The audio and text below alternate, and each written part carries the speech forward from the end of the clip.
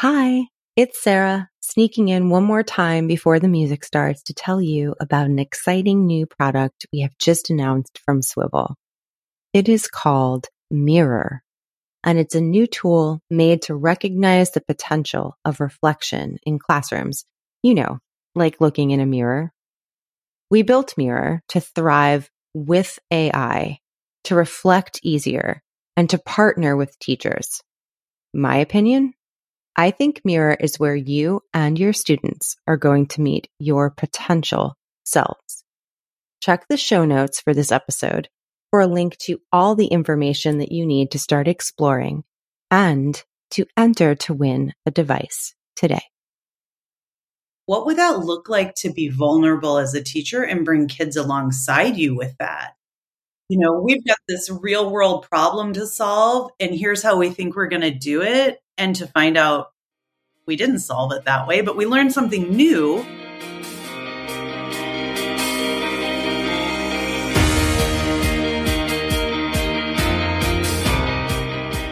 Hi, everyone.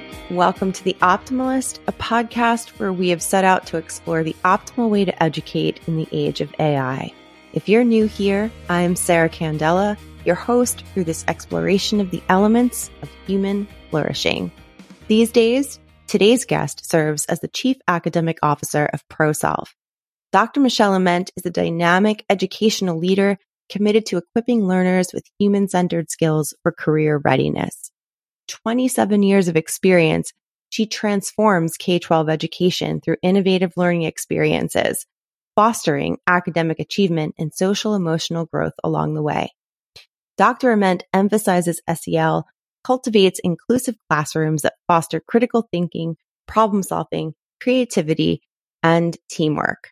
Her forward-thinking approach prepares students for success in an ever-changing world, ensuring that they acquire the essential skills to thrive in their careers and beyond.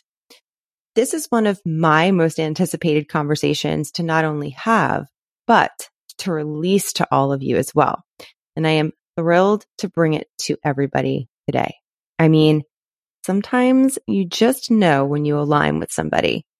So I hope you enjoy this episode. For me, I've always seen myself as a learning designer, someone that designs learning experiences. And that really has been kind of my purpose throughout my career. When I started, even as a classroom teacher, it was always about really understanding my students and then figuring out what their strengths were, what some of their needs of growth were, and then designing learning experiences that met their needs. And so I think throughout my career, it's really been about that pursuit of designing learning that really meets the needs of students. And so as a classroom teacher, as district administrator, and now as a chief academic officer with ProSolve, it's really about designing those amazing learning experiences where people really don't even know they're in a traditional learning environment. They're so immersed in what is happening and that they're not even aware of what they're doing and learning as part of the process. So I like the way you're putting that, not aware of it. And I'm thinking of so many moments in my own teaching career where that was probably, I don't know if I would have put it in those words, but in the back of my mind when I was designing very specific, especially towards the end of my career in education, designing very specific learning experiences that I would probably describe now exactly how you just said it, which is I want X, Y, and Z to happen. I want this to be the experience, but I want it to feel like something else. People have increasingly, in the years since I've left the classroom, have increasingly been using and finding that language that is what they are looking for. But I think it's really hard to do. Right. Do you find what is your experience in finding how difficult is it for teachers to find their footing in that respect? And what does it take to get there? Yeah, it is difficult. And by no means do I think that there isn't intentionality in the learning design process. So the designer really knows what the goals and the outcomes, what students need to know and be able to do. But it is about tapping into creativity and figuring out how to think differently about how I've always taught these standards, these competencies, these skills. And I think at the heart of it, it's also really, really knowing your students, knowing what motivates them, what's meaningful to them. And that's going to differ depending on where you live, what the cultural background is of your students, what is the hottest, latest topic of the times. So those are all some of the things I think about as you get to really understand your learner. And that really starts with having empathy for who they are each day as they come to school. So that's the first step. And then I think some of it for teachers is also being able to just let go of some of the control and being able to take a risk and step into that space where they may fail the first time, and there's a huge amount of reflection there to figure out how to make it improve the learning and make it better the next time.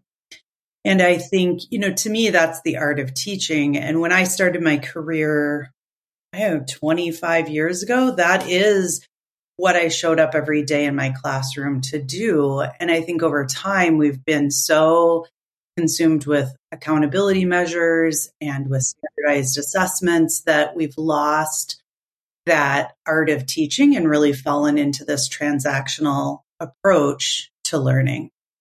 Now, I'm going to let everyone listening in on a little secret about my connection to you and how we started, I guess, this evolving conversation now, is that you talk so much on the internet out there on the web about artificial intelligence. Yes, that is something that I'm working on a lot with the work we're doing with Swivel and various projects and initiatives that we're involved in right now. And so that catches my eye, especially because all of a sudden you were in my feed one day a lot.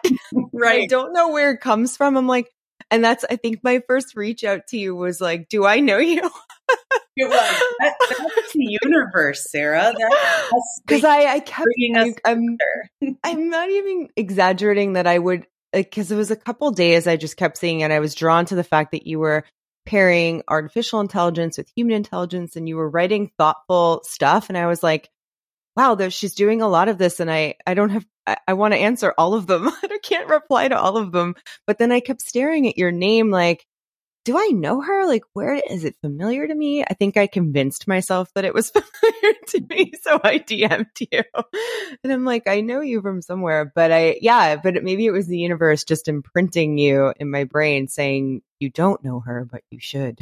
Right. So, I'm bringing this little background story up because you do talk a lot, and we'll share your socials and stuff at the end of this conversation, but you do talk a lot about artificial intelligence and its neighbor, human intelligence. And so when you talk about reimagining the experience of learning and the endeavor of teaching to create human intelligence, what is in your mind when you're thinking about that phrase? What does that mean now, especially now?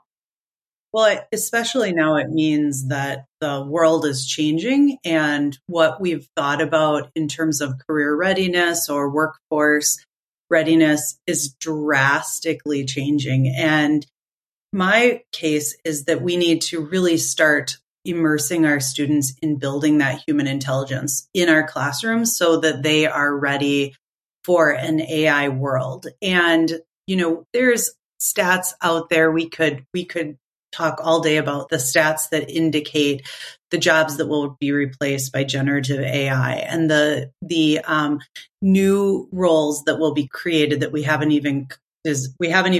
don't even know about.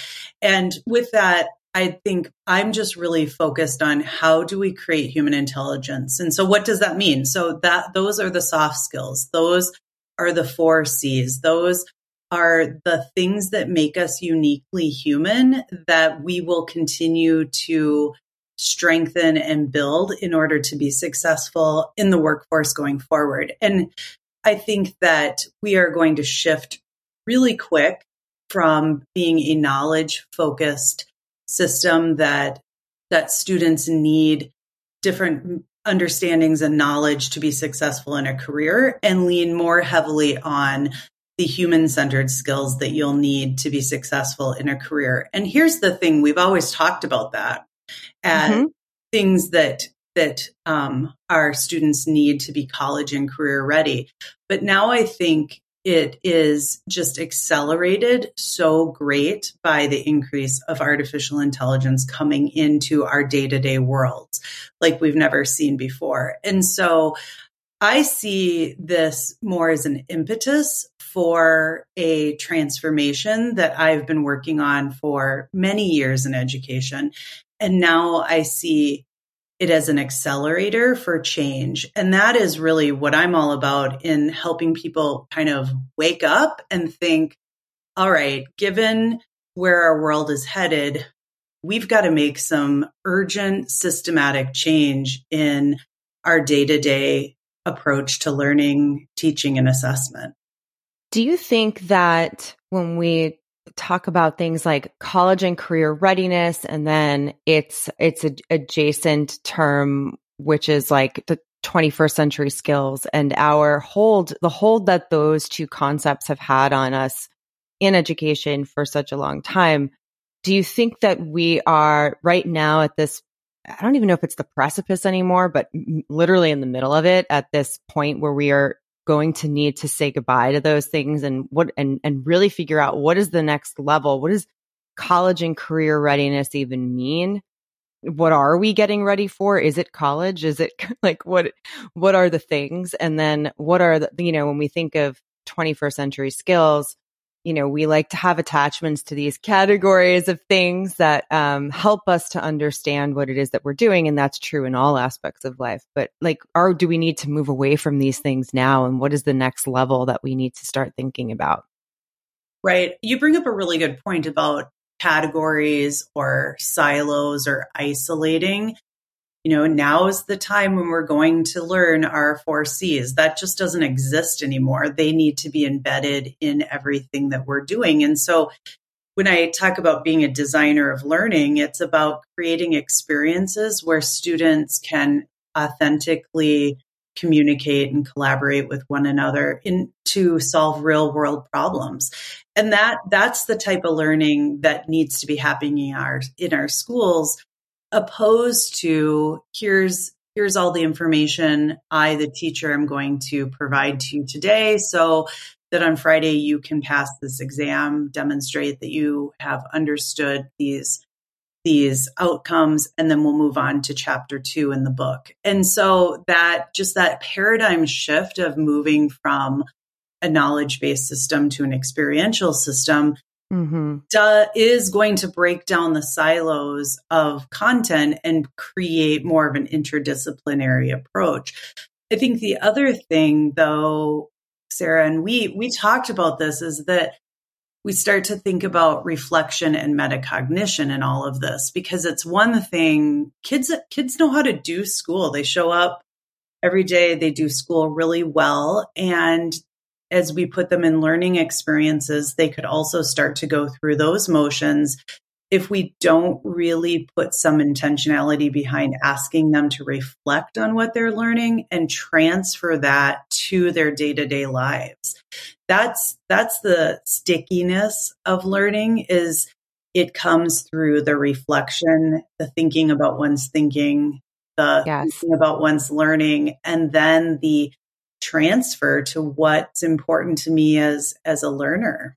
It's the reflection, and it's also layered into that is the self-awareness, and it's also awareness of one's goals, I think. And I think we use words like reflection, goal setting. They're so common, like a lot of other things that we just kind of do, maybe regularly. And this is not just related to the school experience. Like in general, we do attach ourselves to things like, reflection, journaling, things that are meant to get us thinking about ourselves and our own minds, how we work, how we don't work. But I don't know that we're so great at doing it, at knowing how to do it well, and then how to take the next step, which is what you were referring to, which is the action. You can't just state the reflection on what you've done or want to do or set the goal. You then have to think about, how, okay, well, if I want to do that, then what's the next thing that I have to do? And I think moving towards a system where we are getting more and more independent at doing these things at a higher level requires that reflection really becomes the standard, I think, for all of us. And Right. so like having teachers become routinely better at, and I guess more consistent in reflecting themselves probably is think of teachers on an individual level, then like as a department, and then a building wide, like what is building wide teacher reflection and then collaboration in that regard look like at scale? And to me, that starts to get really interesting because then that can filter directly into what a classroom might look like in 5 years, where we're all thinking of reflection on whatever it is that we're doing, that we're building, that we're collaborating on. Like it becomes the center of kind of the mechanism that moves all of our actions forward. Absolutely. I think one of the things, as I transitioned from being in public education to being in a rapidly growing company, one of the things I had to unlearn was this almost having to know every step I was going to take and identify all the pitfalls and things that would happen and plan for them. And instead move into a space where there was freedom to take a risk, try something new, expect that it won't go well, yes, and then reflect on that and apply that to doing it better the next time, that continuous improvement approach. And when I was a district administrator, I thought I was really savvy with continuous improvement. I would say like, I'm all about continuous improvement until I moved out of that sort of safe space, that bubble that a school district puts itself in, and into a place where my CEO was saying, take a risk, just do something outside the box, try something, expect it's going to fail, and then let's grow and learn from that. And so I think about that when you talk about teachers and a systemic collaboration. I think some of that as a system becomes, it's okay to try something and expect that it may not work the first time. And what would that look like to be vulnerable as a teacher and bring kids alongside you with that? yes. We've got this real world problem to solve, and here's how we think we're going to do it. And to find out we didn't solve it that way, but we learned something new. Now we're going to go this way. And then that maybe didn't work. And then we're going to learn something new and we're going to go that way. And just think about the richness of a learning experience like that, where you're in that constant cycle of ideation. And what you're talking about really is almost like the anti-perfectionism mindset, I believe, right? And I think that that's another word that we just use all the time, or I want this to be perfect, or this. It's like using the word love all the time. One of those things that loses meaning. And I think people associate perfectionism with like this badge because they will say, I'm a perfectionist, right? As sometimes people say it as if like they're thinking of it as a positive trait. Right. But I do think that even we did an experiment with this a couple years ago when I first started the Optimalist community. Our first Twitter chat was about perfectionism, and it was still, I think, through the lifetime of that chat, it was still the most populated topic that we did because people showed up saying things like, it's one of those things about categories. I identify as a perfectionist. However, here's why I don't like that. And there was almost like this confessional aspect to being someone that thinks of themselves as someone that starts a project and then has all of these rules for themselves and literally can't let it go until every one of those things is checked off. And every one of those things has to be checked off and done in the exact way that you thought And it becomes this like a piece of anxiety almost, where if it's not done, then if you, all of those things don't happen in that order, then the thing didn't get done. Right. Even if it gets completed, if it's not done that way that you planned or think it should be done, then it feels like it's a failure. And that's like, it's like a cycle that continues. And I just remember getting so many people showing up thinking like, this is how I am and I don't know how to change it. And so we did that purposely at the beginning of this journey into this, starting the optimalist community and what became this podcast and all of that, because we wanted to see what people were doing and thinking about their own work. And then how we can think about that conversation over time. Like, why are we like this? And and is it healthy for us as a society to think of perfectionism as something that is a standard when really, oh, are you ready for this, Michelle? Right. No perfectionism. Let's go to reflectionism. Mm-hmm. I like that. That's not a word, but it is you heard it here first, folks. Right. That word, and I'll be the first to admit, I grapple with my perfectionism, and it's an unlearning that I work on every day. And I think about how I got there and the system, the organization that I was a part of that really did help to shape and mold me. And I'm not blaming schools by any means. I'm reflecting, and I'm very reflective. And so I think one of the things though, Sarah, I'm thinking about is, as a teacher, I always wanted to do right by my students, every single one of them. Class sizes of 30 kids in my class, I wanted to do right by each of them. Yeah. And doing right by them was having really high marks on those end of the year accountability tests. And I would get those reports, and I would look at the class, and I would look at every student in my class and evaluate, did I do right by them? Okay. So that, first of all, that's flawed thinking, but that is what I was, really what was promoted and what I was really conditioned for. And I think the point I'm trying to get to is that in the learning design, I wanted to make sure that I did right by students. So I really tried to follow a formula. I really tried to make sure every move, every minute was designed to meet that outcome. And it just, in this conversation, it's making me wonder, what would the learning have been if I would have just kind of stepped into the moment and tried something, not knowing every little detail that was going to happen, but began a learning journey with my students in a really authentic way? Like, what learning could they have had that isn't measurable at the end of the year state test? But what I believe really strongly is that kind of authentic, true learning would have still provided high marks on the end of the year state test. Yes. So what I'm trying to say is, I think you can have both. I think you can have that strong learning and learning in knowledge and skills acquisition, and in those soft skills like the 4 C's, and some of just that idea about being adaptable, taking risks, reflecting, trying something new.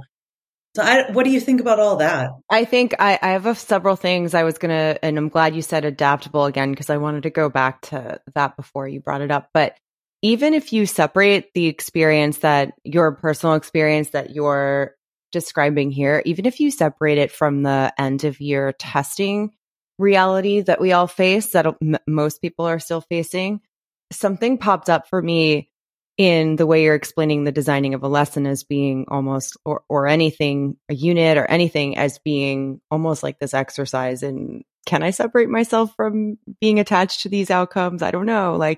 But I'm thinking of that I taught high school. So it is so easy to fall into this pattern of thinking every class period throughout the day, like that 42 minutes or whatever it is like a show that you're putting on. And you hear a lot of, especially high school teachers, when you do, if I taught 10th grade English, I could be teaching 3 of the same class. Like I could be teaching Macbeth 3 times a day. Right. And so it does become like this rehearsed checklist of like, oh, I did the first period. Now I get to do it again. What can I do better? And it can easily fall into this routine of being about my performance rather than being about how can I erase all of that list of things. Okay, I did it. I did these things first period, but what can we do completely different fourth period? I do feel like there's something there where we get a little seduced by that. I mean, I did it all the time. I was like, oh, I have to do this 5 times today. So how quickly can I do it next time? Or like, can I be more perfect? Can the kids be more, can they get into a tighter routine? I don't know that the tighter routines are always the best way to adapt, right? To what it is that we really should be thinking about and trying. Right. As you were speaking, I was thinking a little bit about sometimes I've been told you're ideating too much. You're you're reflecting and trying something new too soon. And I think that's an interesting, No such thing. It's right. It's slow down. You need to bring everyone along with you were some comments that I have heard before. And it's like, no, I love where you're going, that whatever you thought first period, whatever you planned for first period, you learn something in that moment. Mm-hmm. And so apply what you learned to the next hour. And then you learn something more and apply that to the third period. And by the end of the day, it may not be a complete overhaul, but you've gathered intel, you've gathered information, and it's informed what you should be doing differently. You'd actually be remiss and doing harm for kids if you didn't continue to ideate in a quick fashion, because the learning that you as an instructor are gaining is going to help kids do better. And so I think there's something, going all the way back to your question around how do we create a culture of reflection with a staff and a school district, it's really got me thinking around what PLCs or communities of practice might you put together where teachers can lean on one another, be vulnerable, share their experience, and feel open and free to be able to experiment and try new things. I just don't know that people trust that if they do that, they'll still meet those accountability measures that they're held to. Yeah. And I think the thing that we're always, whenever topics like this come up in any conversational setting like this, I think we're always thinking about how, isn't there space for us to do both? Does it have to be one or the other? Do we have to choose? And I think we need to continue to normalize the idea that balance just really, like, sometimes we're going to be more of one thing than another. It's like, in any relationship that you have, you might go in thinking, I ideally want this to be 50-50. And that's just, not the reality of living a real life. Right. And so I think, I think we have to think realistically about how we live our school days and how, we could do a little bit better in certain areas, but we aren't always going to get that exact balance, I think. And what I did want to bring up as part of that, I liked what you were just saying about thinking about that building wide reflection. And then, of course, we're saying earlier how that then gets woven into the fabric of the classroom. And then kids learn how to do this as a classroom wide practice. And then an individual practice, like, it's all exciting to me. But moving from thinking of like the 4 C's and things that we were mentioning before, like 21st century skills and college and career readiness, all of those things that we have learned to align ourselves with for so long. In terms of reflection, if we are switching to like a core reflection based model of running a school, what does that translate to? And I'm just going to want to know what you think about this. We're thinking about this model of reflection that deals with the 4 F's. Have you heard of this? No. Okay. So the 4 F's, if you think of any reflection, if you were going to go, when we're done recording, go reflect for 5 minutes about this recording, about how you thought about your experience in this interview. So I can't be reflecting during the interview. You can. That's good. Good. You should be compiling and reacting, I guess, right? Would be your reactions. But afterwards, the four Yes. F's that you're going to include in your reflection are facts, feelings, findings, and then projections of the future. Oh. So facts, feelings, findings, future. So like your reflection, I think can't just, it can't just be floating around in space. It's got to be based in something that happened. Obviously when we reflect on anything, it always incorporates what we felt about it. That's part of it. But then we have to move past that, right? So what did we learn when we put those facts and feelings together? What are we finding as a result of that, right? I guess we're comparing. And then the future really is just another way of starting to incorporate goal setting into that without using the word goal, right? What do I project for the future? What can I do? Maybe it's not a goal formally the way we would think of goals in maybe a perfectionist type of setting, but it's like, okay, well, in the future, what do I want to do differently? It could even be, what do I want to do differently the next time I reflect? Right. Like, how did I do in this exercise? Apply that to reflecting about individually about something you just did, reflecting on, I reflect after every time I do one of these interviews, and I'm like, next time, and then I'm like, oh my gosh, I'm so bad. Tim knows what I'm talking about because he hears me record myself recording introductions and intros and outros for every episode where I'm like yelling at myself. And I'm like saying the word optimalist over and over again. And I'm like, why can't I pronounce this word when I'm recording? And then he'll text me and say, why are you so hard on yourself? Right. Because he's actually hearing my self-talk because Right. I'm just sitting here at the mic recording an introduction by myself, and he's the only one that's going to hear it. And he hears me yelling at myself. So Tim's the only person in the world that hears that stuff. And then I get texts. He's like, you weren't nice to yourself today. So it's interesting to hear that. And so I'm thinking of like, what do you think about that facts, feelings, findings, future? And then imagine actually kind of something similar to the way I just described how Tim listens to me. Like imagine a kid was involved in a sort of recording self-talk like that. And then a teacher could hear that. And then either recommend like, okay, go on or go back and do this over. Like, I don't know how that works exactly, but to me, it sounds like a way that that model could kind of start to make its way into instruction. Definitely. I really like the 4 Fs. I was thinking about data, things I'm working on, things I'm trying to improve, and how it is about what are the facts? How do I feel about it?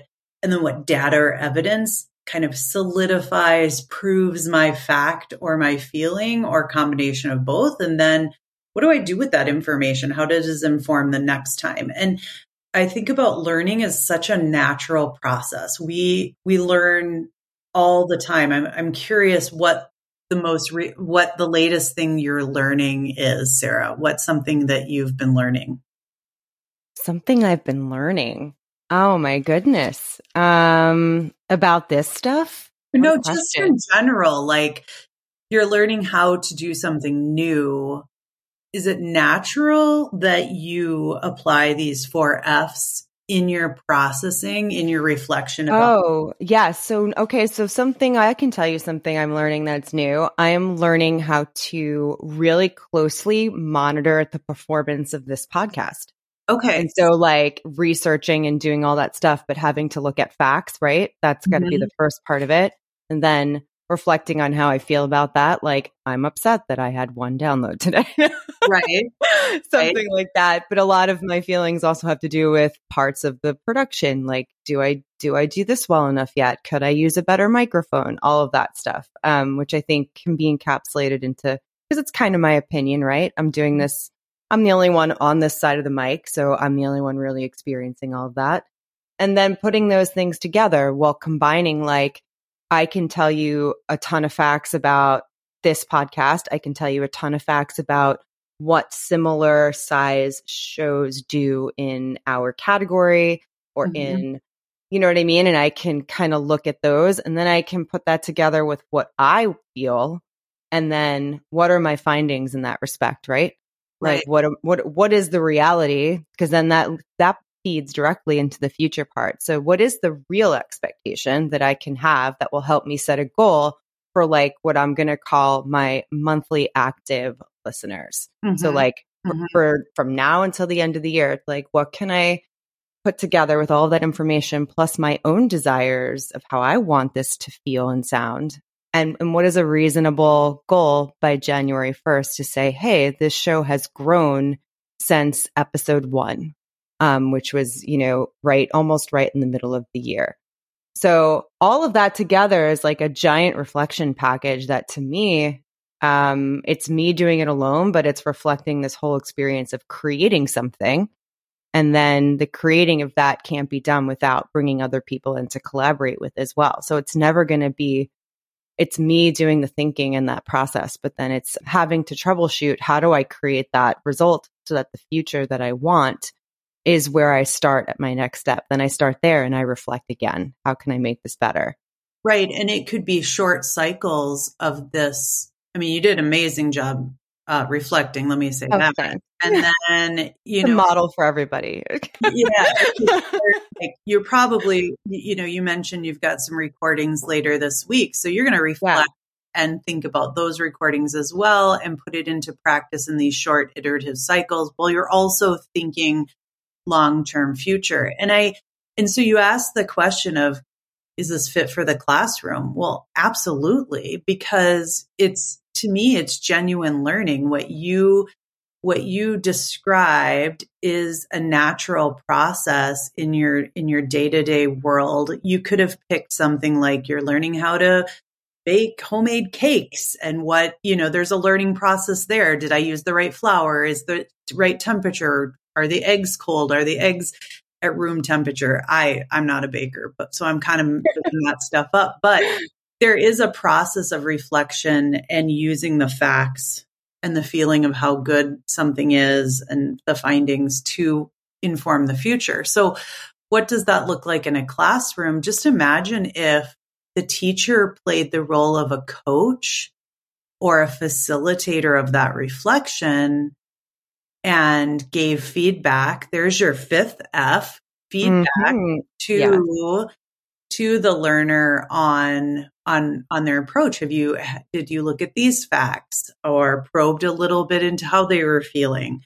What does the evidence tell you? And then how does it inform your future? To me, that fits so perfectly into real world experiential learning as a way to really get at that deep learning for transfer across the school day, a transfer into life, and transfer into career readiness. So I think at the heart of what we're really talking about in any learning process is that cycle of reflection.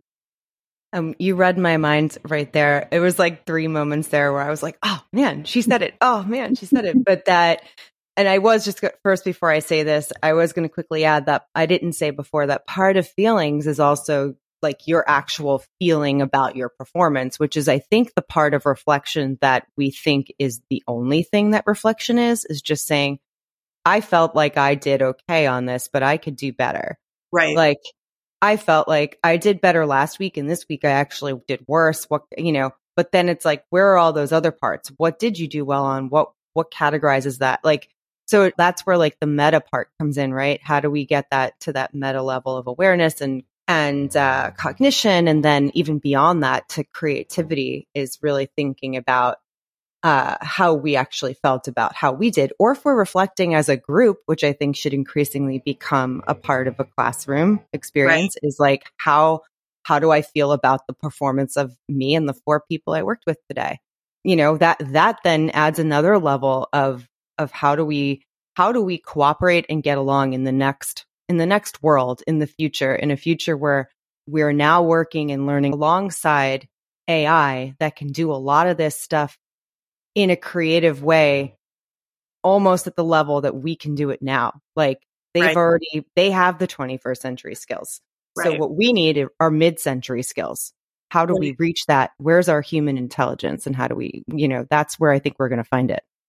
Absolutely. And, when you were talking about working alongside one another, part of that too is being able to be self-aware of how you're working in the group, and also giving feedback to others on how they're showing up in the group. And so there's just so many that's like a whole nother conversation about group dynamics and how different cultures work together and how different individuals work with one another. And I think how does culture play into how we give and receive feedback to one another, I think is something that we need to focus on in our schools and be able to support students in doing that. I've only spoken to Michelle one other time, but this is how we talk. Right. We're like, okay, there literally could never be an end to this conversation as we get into it, right? We're like, it's like, as you talk, I'm writing down a page of ideas that I want to, and what's funny is that it's not even like completely new things. It's that we are thinking about and working on a lot of parallel concepts. And I think the energy there is that, like, when I talk to you and other people like you, I do think that there's this synergy that we're all moving in this direction, and it feels like the right direction. It does. It does. I couldn't agree with you more. It feels like there are parallel conversations about, because I feel like we're on the impetus, or maybe we're in the middle of it, like the opportunity for transformation in our classrooms, unlike we've ever experienced. I think about the power of generative AI and what I've seen in just even the last weeks. It's the pace as just continuing to evolve so quickly that it's imperative that we figure out, okay, what does it mean to live in a world like this, and what do our students need to have? And when we talk about human intelligence, we could begin to unpack all of the various things that fit under that category. Today I've just talked about it in high level with soft skills, problem solving skills, 4Cs. I don't even think that begins to do justice to what it means to have human-centered skills in an AI world. Yeah. And now I'm glad you brought that up, the 4Cs again, because that was actually when I was going to comment on before I went on my last tangent there. But I was going to comment before that, what you were describing as what the classroom could be using in the model of using those 4 Fs. And I like that you had me describe all that. And then your reflection about that made it sound to me that if we follow that model, the results that happen, if that becomes routine and the core of learning, and the way we even like communicate and collaborate in an office setting, doesn't it sort of kind of automatically start to line up with some of the values we do want to keep from the 4Cs and 21st century skills and college and career readiness? Like, what are the things that we can pull out from all of those that we're going to get just by focusing on this process of either reflecting and then doing a thing, or doing a thing and then reflecting, or collaborating with a group and then reflecting, where reflection is either beginning or the end of everything?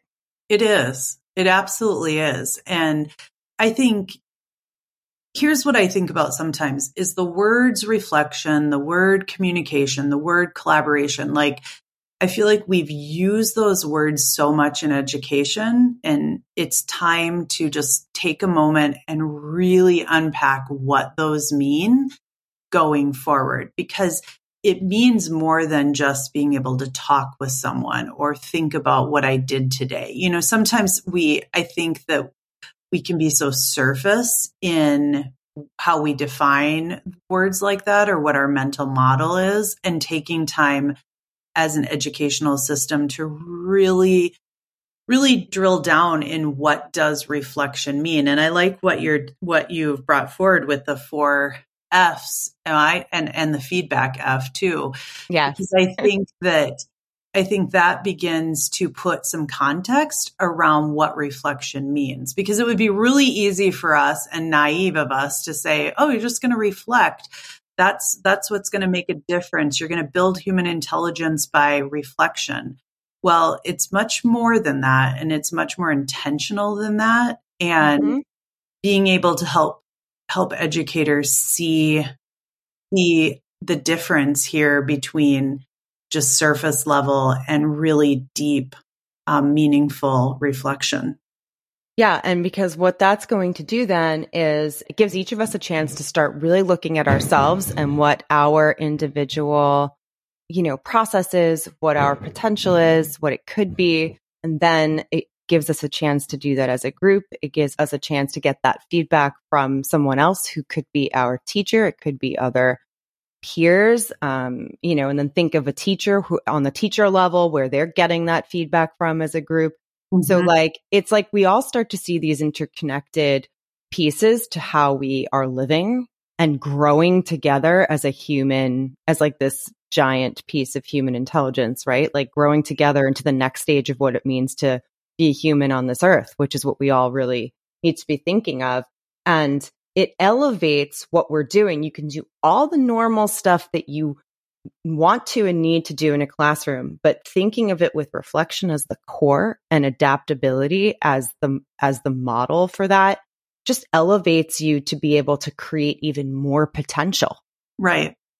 On individual and group level, I think. Yeah, I think one of the things that I was thinking about is how doing that is a great place to start.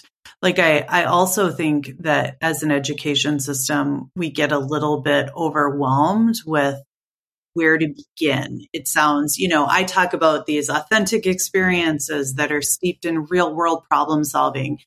And teachers might go, oh my gosh, I don't even know how to do that. I want that, but I don't know how to do that. And so I think this idea of reflection is a great entry point for just taking time to reflect on the collaboration, on the experience that you're in.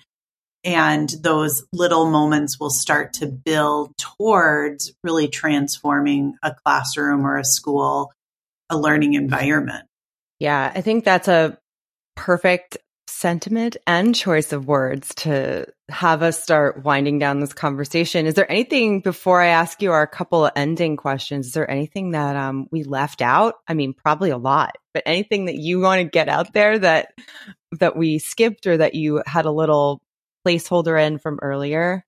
Well, I'm at a loss. A million things. Right? A million things. And I think I'm really reflecting on just this whole 21st century skills, career and college readiness 4Cs, and really would love to have another conversation with you about like, are those the right competencies? Are there other things now that we have a post AI world that we need to be thinking about and really defining what do all of those terms, those competencies mean? I think about adaptability. We didn't even really get into that as a concept. And that's not one that I hear a lot. I hear the 4Cs.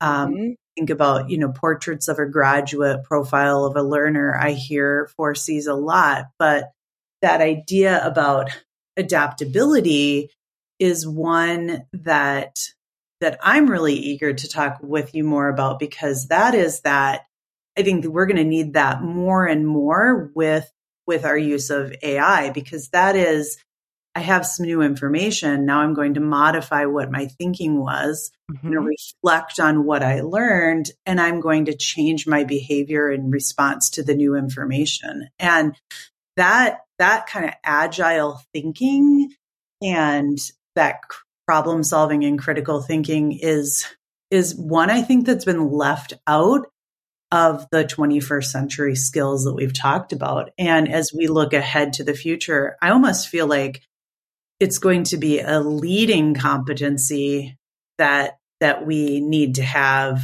as we evolve with change and as the world evolves. Couldn't agree more. And now I'm like, okay, stay tuned for episode 2 on Right. adaptability podcast with Sarah and Michelle. That's what we're starting. I'm feeling compelled right now to throw it out there to anyone listening in any position in education. Let us know, go on Twitter right now, do hashtag optimalist to get our attention, or you can tag me in it if you want to go directly to me. But I want to know, what are your thoughts about, first of all, the idea of adaptation or adaptability and reflection? And I would say maybe resilience is something that's added to that. These are the kinds of things we're thinking almost start to form the new version of these 4 C's, et cetera, or the 21st century skills. Mm-hmm. So what do you think?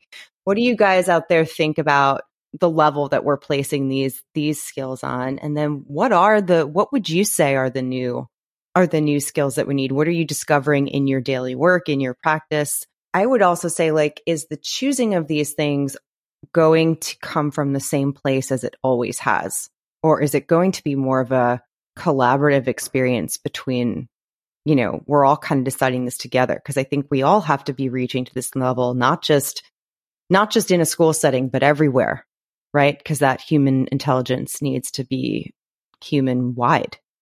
Right. I mean, I think at ProSolve, we are centered on our education system right now, but we are also looking at what does it mean for the current workforce when it comes to gaps in human intelligence? How do we work closely with businesses to upskill, to increase their human intelligence? Because it's not like everyone that's in the workforce today is prepared for interacting and working in collaborative settings, communicating really effectively, being adaptive. Okay, the current workforce lacks skills as well, and so I think our focus is on the future workforce, but I think there's room, Sarah, for a conversation around how do we help support and upskill our current workforce. Yeah, and that'll be episode 3. So more coming from us, everybody. So Michelle, before we completely have to cut each other off here and make ourselves stop talking, right? I do like to ask people if you have anything you want to share about. I like to kind of give our audience a snapshot into maybe another side of your personality, or what kind of things are filling up your brain, or, your consumption of stuff like we all have. So is there anything you are reading or listening to or watching recently that, it doesn't even have to be professionally aligned, but anything that you would say you would recommend people also consume or get a hold of? That thanks for asking. Most of my consumption is very focused professionally. I confess. That's totally fine. I totally get it. As I'm looking at my 1, 2, 3, 4, 5, 6, 7 books on my desk, and they're all about AI and and attention and all this stuff. I have fallen into reading Lessons in Chemistry. So that is a novel. Wow. It's a series on Apple TV now, but I've told myself I have to finish the book before I can watch the series. So that is, something on a personal side, but I'm really into, I guess, what I would call micro learning. I subscribe to a ton of listservs. And so I'm always reading articles and blogs and finding podcasts. And my favorite podcast, of course, is the Optimalist podcast. Good answer. I actually really am trying to stay in tune to the education market and what is the market telling us that they need and that they want, and what are educators thinking about. And so I find EdWeb has a ton of great content. EdWeek pushes good content. I've actually, GSB AGU produces a daily curation of articles, both in the education and business sector, that I find really fascinating. So that's kind of how I fill my fill my micro learning. I am the biggest fan of Brene Brown. And so Mhm. I have read everything she's written, every podcast she's done. And I'm very sad that she's no longer producing audio content because I would Yeah. loved tuning in to listen to her. She really has been instrumental in developing me as a leader, as well as Simon Sinek is another favorite. So Yes. those are, but I'm much more into the tidbits, how many little, articles and things that I can read versus a lot of books. So Mhm. that would be Okay. where I am. And as far as when people listen to this episode and realize, wow, what great synergy between Sarah and Michelle, and they're like, I want to follow Michelle. Right. Where can people follow you or go to interact with a lot of the things that I saw originally that made me hallucinate that I knew you? So where can people interact with you and find more information about the work that you're doing?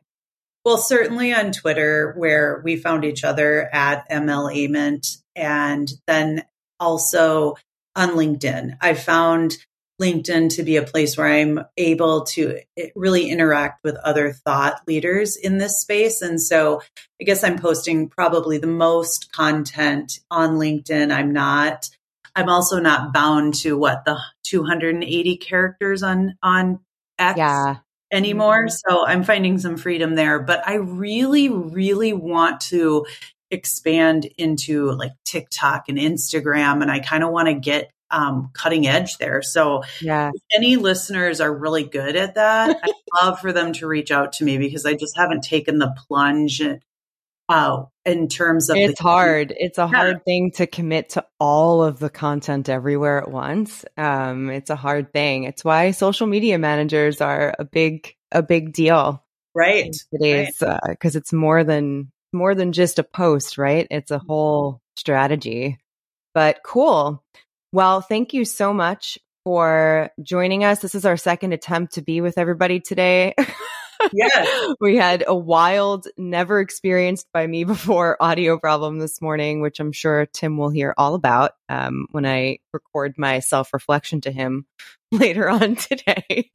But yeah, so this is our second time today, and I'm so glad that we didn't have to put this off another day because I wanted to be totally focused on this conversation that I was so excited for, and I'm very glad that we did. I told Michelle she had to be my only interview today. Well, I am leaving really energized, Sarah. So thank you for the opportunity to talk with you for the last bit Who of time. knows? An hour. Yeah, my mind's just kind of bursting right now with all kinds of ideas, and I look forward to continuing conversation here in the near future. Something that strikes me when I talk with Michelle is how willing she is to dive into topics that we are both thinking about separately, but for which there's no obvious solution. So in its place, naturally, is exploration. And that's what all of my conversations with Michelle are like. This is the second week, episode 32, where I am instituting reflection prompts or questions at the end of each episode. Typically, these will be asked by the guest themselves, but until we catch up with those episodes, to start us off, I am going to keep doing it for them. So for this week's episode, let's reflect on how the day-to-day experience in schools should change with the rise of AI, including incorporating human intelligence, like soft skills, and using reflection as an authentic learning experience. What I would ask you to do is, of course, reflect privately. But if you follow me or Swivel on Twitter or Instagram, you can participate in the discussion there by replying to reflection posts that you see for this episode. Or you can comment on Substack underneath this post if that is where you are listening. Additionally, I need you all to continue making some noise for this podcast anywhere that you listen that allows you to rate and review. Please consider letting us know what you think by leaving a review or a rating, of course, in Apple Podcasts. And you can reach me on Twitter at scandela, 9. The hashtag optimalist can be used always when posting answers to questions that we ask here, especially if you can't find the original post, and I'll be sure to see it. I can also be reached at sarah@swivel.com. You can listen and subscribe to the Optimalist podcast wherever you love listening to great podcasts. New episodes are released every Wednesday, and links to all of these resources mentioned today are available in the show notes. The Optimalist podcast is brought to you by Swivel. At Swivel, we understand that the biggest challenge in education is the rate of change. Policy revisions, technological advancements accelerated by AI, of course, evolving job markets, and ongoing research constantly identifying new best practices are only some of the factors affecting the rate of change in education today. To learn how Swivel can help you be more reflective, engaged, and adaptable, visit swivel.com. You can also follow us on Twitter and Instagram. Thanks for listening to The Optimalist, and I will be back next week with a whole new conversation and a whole new reason to be reflective.